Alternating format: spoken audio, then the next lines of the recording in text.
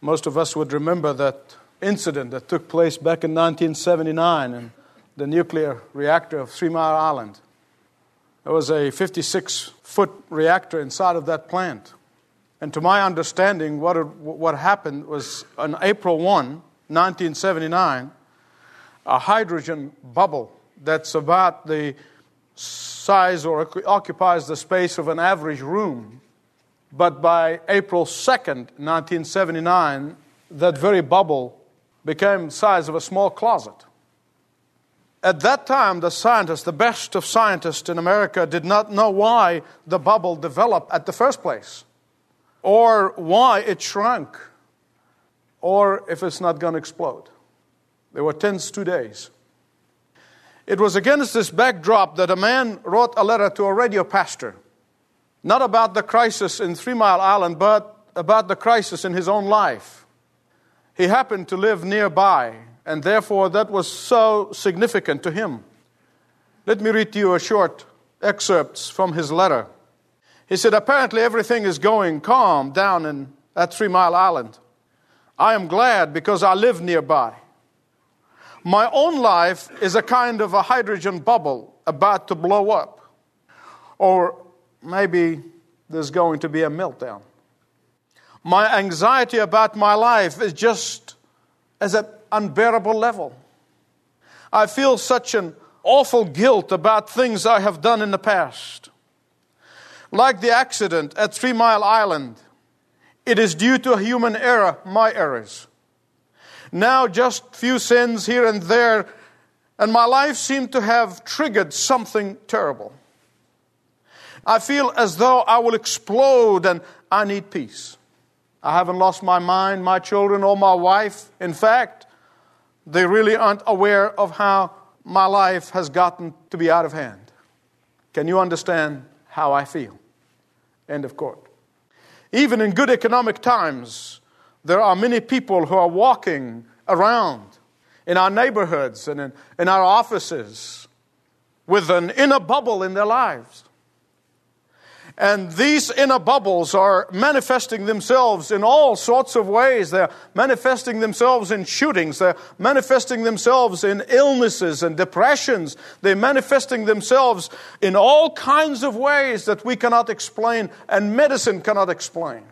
Those inner bubbles that this man is talking about. You know, when I began this series of messages back yonder about the fruit of the Holy Spirit, I began by telling you that there is a popular myth in America.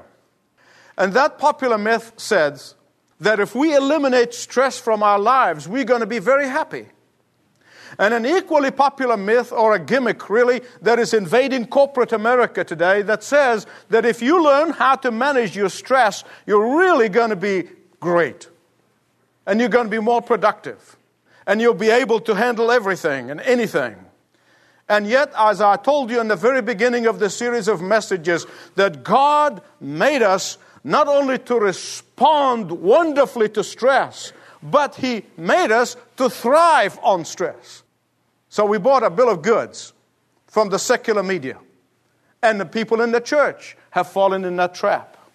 I said that for believers, we have some blessings and we have some joys in life that can never be experienced without the benefit of stress. That there are powers and there are victories in life that could never be known without facing the mountains of stress. That there are vigors and excitements in life that would never be realized without feeling the wind of stress blowing in our faces. Certainly in my own life, as many of you have read in my book, If God is in Control, Why My Life Such a Mess, I have come to learn so many of these lessons early in my life. Early in my life, I came to learn that through the agony of wrestling with God, I learned to trust Him. That through the midnight of waiting upon God, I experienced the peace that comes from waiting upon His timing. Through the apparent failures in my life, I have experienced God's success. Through the darkness of stressful times, I was able to see His lovely face. You see, we've been learning in the past several messages how the fruit of the Spirit can only be manifested precisely at those times and at those situations when we are challenged the most. Give you some examples. Love can only be manifested when we are placed in situations to love difficult people, to love the unlovable, to love selfish people. Joy can only be experienced in the midst of joyless circumstances. How else would you know it? That peace can only be known in the midst of a constant strife. Kindness, goodness, gentleness can only be visible when we are facing trials in life, when we are facing very trying people. And self-control can only be had when you and I are focused upon the goal of reaching and receiving the crown of glory in heaven. And here I come to the very last in the series of messages, and I will come full circle back where I began, namely, that the fruit of the Spirit can be manifested not when you are in a monastery, escaping the pressures of life, escaping the stresses of life, not when you're running away from your problems, but precisely right in the midst of these problems, in the midst of these stresses and strains of life. That is the only way that the fruit of the Spirit can be manifested. In fact, if the pressures of life and the problems of life will do anything or can do anything, it should drive us further into the arms of the Lord Jesus. It should drive us further into seeking to be filled of the Holy Spirit. It should drive us further into bearing and showing the fruit of the Spirit. Let me give you an illustration from my own life. Between 1980 and 1988, I had the privilege of leading a special evangelistic seminar, and by the nature of the seminar for these particular leaders, we had to go to a very remote place. And a dear friend had a place in the mountains of Switzerland, and he said, you can use that conference site. So between 1980 and 1988, I was there every summer, same time, going there to lead this particular ministry. And with my sense of direction, the first day of every year, when I get back, I get lost. I mean really lost. Not just a little lost, but big lost. You would think that I have some intelligence to remember or make a note or something, but I didn't. Well, anyway. If I get lost in night times, oh, God help me. Because these Swiss are very frugal and they don't believe in lights.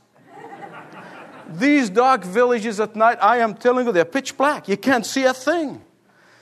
So, somehow, between Lausanne and these mountains, I'm always lost. Now, talk about stress. What I would do in the nighttime, I would get somehow close to every little tiny street, somehow a little corner, that has a sign that says, to Geneva. Well, that's great if you want to go to Geneva. But I was so glad for a familiar town that I can go to. It doesn't matter how long it's going to take me to get there. I learned several spiritual lessons from these stressful times. Whenever I get into trying circumstances, whenever I get into stressful time, whenever the tension of life increases to be stress, the first thing I begin to visualize, that sign that says to Geneva, except it says to God. Not to people, not to Band-Aids, not to gimmicks, not to more books. I thank God for books. I write them myself. Not to this and not to that. To God. Please listen to me. Whenever you face a crisis in your life, whatever it may be, and if you're not facing them now, please take note because you will. Whenever you face stressful times in life, whether it be illness or family problems or rejection and pain or guilt or sin, whenever you face controlling addiction of any kind, whenever you face frustrations and confusion, there's always that little sign that says, to God. These little arrows should say, to being filled of the Spirit, to emptying yourself of yourself, to the prayer closet, to self-examination. The stresses and the strains of life are far from being your enemies. They ought to be your friends. Let me ask you a question. If you are driving down the highway and all of a sudden you see the dashboard light comes on and says, engine trouble, what do? Do you get out on the side of the road and you pull the wire that's connecting to that light? And say, well, I'll solve the problem. Well, that's something I would do, but I got news for you. It won't work. The first thing you need to do is you go to the mechanic or the electrician, whoever does that kind of stuff, and then you say, fix it. That light is your friend, not your enemy. And the stresses and the strains of life ought to do the same thing. It ought to be your friend that sends you to Jesus, that sends you to the Word of God, that sends you into the prayer closet, that sends you into seeking to be filled with the Spirit of God. And here we are, 4 decades in America of self-help and self-management, self-improvement, stress management techniques, self-sufficiency. And our lives are just as desperate as it was 40 years ago. None of this is helping. None of this will help. These are all Band-Aid. You're putting on a tumor. It will not help. We need to look for the real sign that says, to your gracious Heavenly Father, and not anywhere else. I used to get into some of these tiny streets and literally kind of squeeze the car between the 2 walls and in this tiny village of Switzerland. And I dared not to stray away from this sign that says to Geneva. I mean, I hung in there even if it took me all over the place. I hung in there. Every time I tried to be clever, take shortcuts, I would find myself back in the same place that I was an hour and a half earlier. Every time I tried to trust my feelings or trust my instincts, I found myself in a stranger and darker and more desolate village. Every time I tried to get directions from somebody who did not speak a lick of English, I found myself like a goat in a hailstorm. Do yourself a favor. When you are under pressure, don't moan and groan, follow the sign. When you are pressed from every direction, don't trust your feelings. Follow the sign. When you are hassled, don't look for a magic pill or tip over the bottle of Jack Daniels. Follow the sign. When you are afraid and discouraged, don't take drastic measures. Follow the sign. When you find yourself in any addiction of any kind, and escapism is setting in, get up, get out, get away, follow the sign. And the sign says, repent, retrace your steps. Where have you fallen? Scripture, numerous times, they said, retrace your steps, find out where you have fallen, because there where you need to go back and make corrections, and then start on the road to glory and to victory again. Repent of it. Manifest the fruit of the Spirit. Because you're not going to manifest the fruit of the Spirit as long as these works of the flesh are working in your life. You know what? I get kind of frustrated when I see Christians are constantly praying for God to change other people. I get so frustrated when I see people praying all the time for God to change your circumstances. And let me tell you something. I know firsthand and I testify to the power of God for changing people and changing circumstances. I am not doubting that for a moment. But let me tell you something. Before you begin to waste time for God to change others, ask God to change you. Say, God, change me. I'm the one who needs to be changed. In fact, several years ago, my prayer became, God, change me until that, whatever that is, doesn't hurt anymore. David cried out in Psalm 27 verse 5. Here's what he said. For in the time of trouble, he shall hide me in his pavilion. In the secret place of his tabernacle shall he hide me. He shall set me upon the rock. What is that pavilion that David is talking about? What is that pavilion? In every king's court, there is a secret place. Only the king knows about it, And on some occasions, he will allow his most trusted friend, the most trusted companion, the most trusted person in his life to know about it. It's a secret place, and that secret place was known as the pavilion. That's what David was praying about. In that pavilion, you can hide from your enemy. In that pavilion, you are safe and secure. Hell would be breaking loose outside of that pavilion, but you are safe. Why? Because you are at peace. No matter what, you're safe. And that is exactly the prayer of David. Please hear me right. If you want to accomplish something that is worthwhile for God, listen to me, please. If you want to accomplish something that is worthwhile for God, don't ever run away. Don't ever give up. Just go to God's pavilion, and there you're going to experience His peace. There you're going to experience His serenity. And there you're going to be filled with the Holy Spirit of God. And the Holy Spirit of God, naturally, when He comes into your life, He's going to bear the fruit of the Spirit. If you truly want to be blessed of God, listen to me. If you truly want to be blessed of God, stand. Stand. And stand firm. When you can't seem to put one foot in front of the other, stand. When days come in your life when they seem to be challenging your own very destiny, stand. And remember this, there was never a day that has lasted forever. In fact, George Sweeting once said, he said, there are 3 things you must remember about stressful time. Write them down. He said, everyone has them. The second thing is this, they are temporary. And the third thing, they are opportunity for our development. Don't waste it. Don't waste it. Please hear me right. Stress is not unique to you. Stress is not unique to you. Stress was not invented by the Industrial Revolution. Now, admittedly, all this technology stuff is just making it worse. They're supposed to help us. I got news for you. By the time you get on the phone and the voice keeps saying, press 1, press 2, press 3, press 5, I'm telling you, that is a cause of more stress than I can count. For me, at least, I hang up. I just give up. It's not new to us. But I want to tell you that stress began in the Garden of Eden. That's where it began. Adam and Eve brought about, by disobeying God, they brought about the stresses and the strains in life. And from that moment on, the stress of sickness and disease and pain and loneliness and suffering and death, they came upon our world. But all of this is supposed to drive you back to Jesus.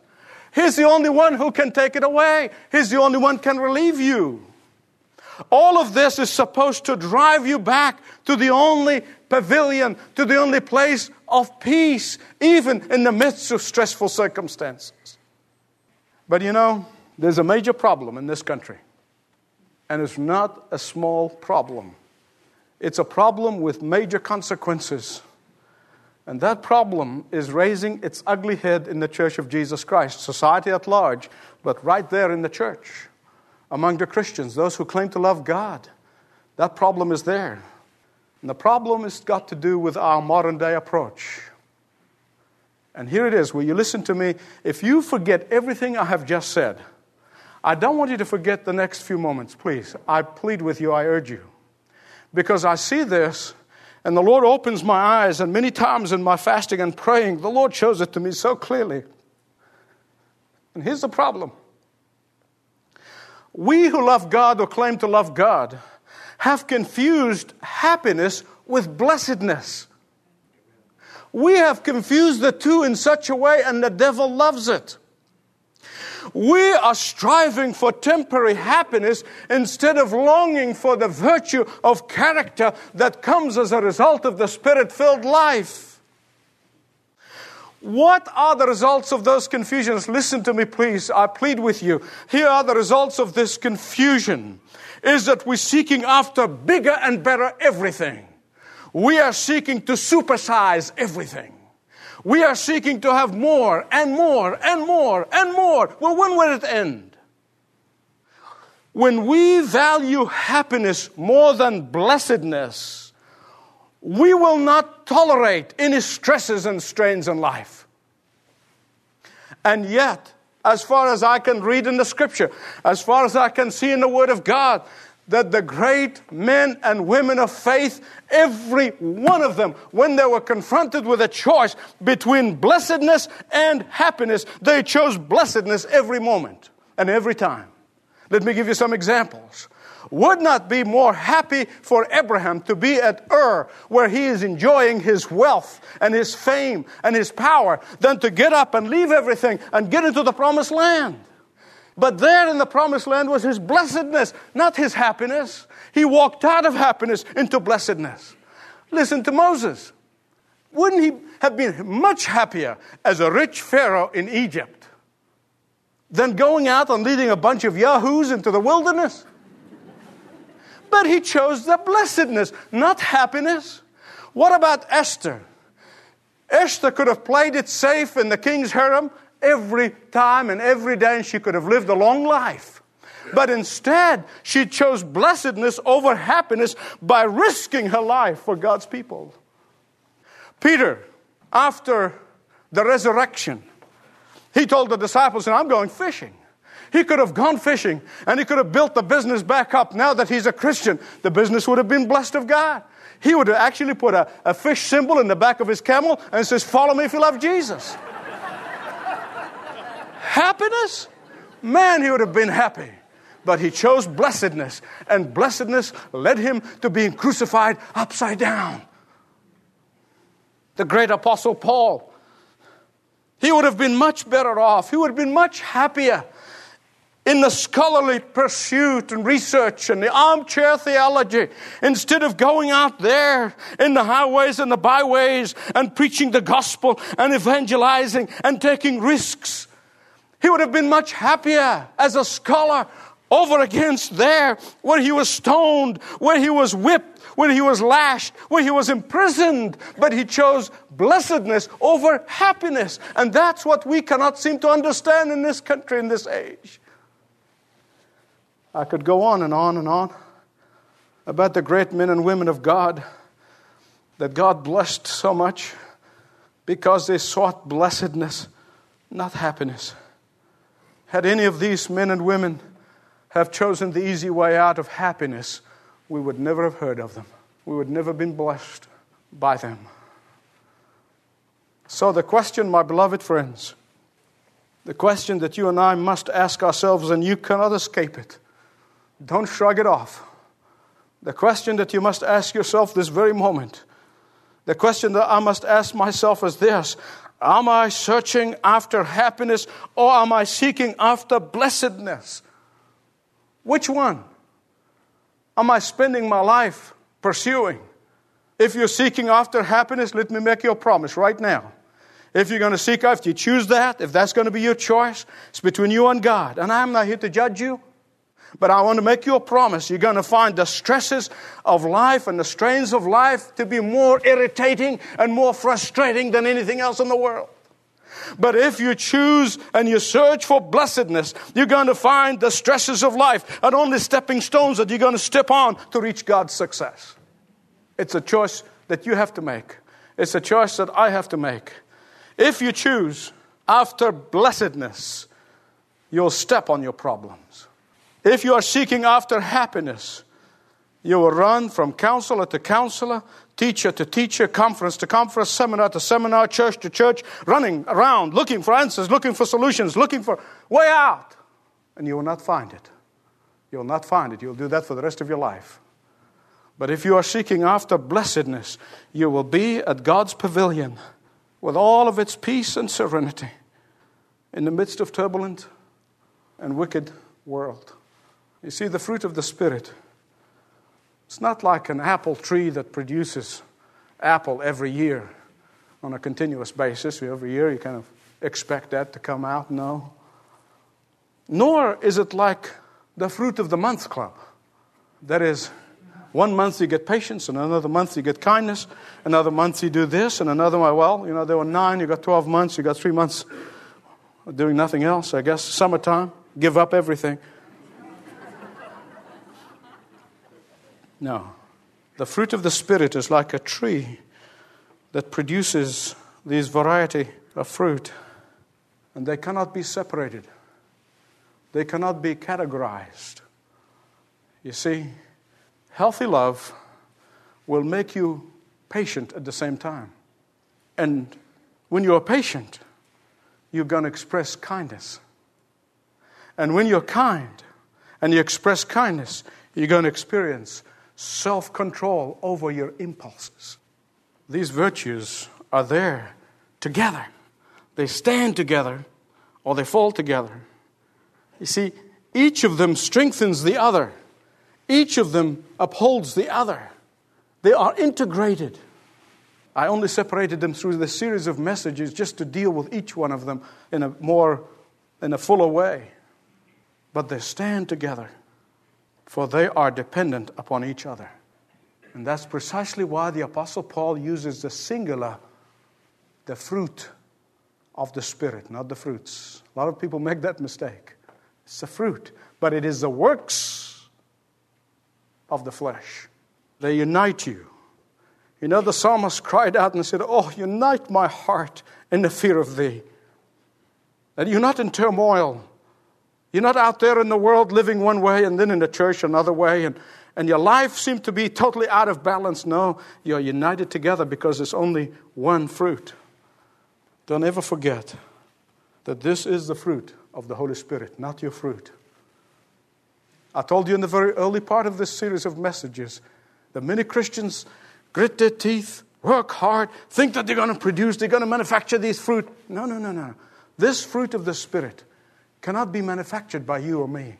They're the fruit of the Spirit. When you open your heart to God, when you say, "God, there is not a single compartment in my life, in my heart, in my mind that is locked up and says, 'For me and me alone.'" When you open everything and every part, even the things that only you know and not a single live soul knows about it, only you and God do. When you open that up and say, "Lord, shine your light through it. Take it over. Destroy the darkness in that particular area of my life." That the Holy Spirit comes in. He fills you. And He will produce the fruit. His fruit, not yours. When you allow God the freedom to take hold of the deepest recesses of your mind and heart, He will complete the job. He'll complete the job. Listen to what the Apostle Paul said to the Philippians. He said, "I am confident of this, that He who began a good work in you will bring it to completion by the day of Jesus Christ." He's the one who's going to bring it to completion. You can grit your teeth, try to pull yourself by your bootstraps all you can. You're not going to make it. But you open your heart to Him and you will know and you will see, you'll experience incredible fullness that you never knew possible.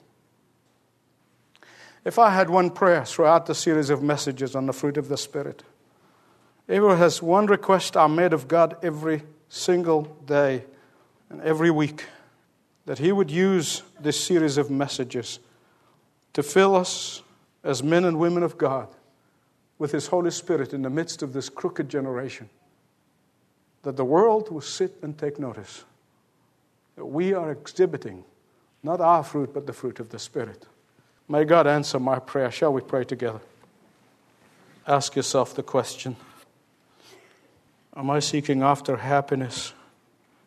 That's what the Samaritan woman was seeking after, and Jesus said to her, He said, "This is like salt water. The more you drink it, the more you want, and you don't realize what damage it's doing to you." May we say no to the salt water of the world and say yes to the fresh water that flows out of Jesus to us. The Holy Spirit will bring it to us. Lord God, I pray to You on behalf of everyone that is hearing me today, that in the name and the power and the might of Jesus, Your Holy Spirit will come to people who have sought surrender and unlock every little compartment in our hearts to His lordship, to His authority, to His control, that He may fill us to overflowing and that, Father, we would be men and women of God that you want us to be. Forbid it, Lord, that after hearing all this, we'll shrug it off, file it away, and move on with life. Forbid it for Jesus' sake. For it is Him whom we want to glorify. In His name I pray. Amen. Thanks for listening to this message from Dr. Michael Youssef, recently featured on Leading the Way. If you'd like to know more about us, please visit ltw.org. That's ltw.org.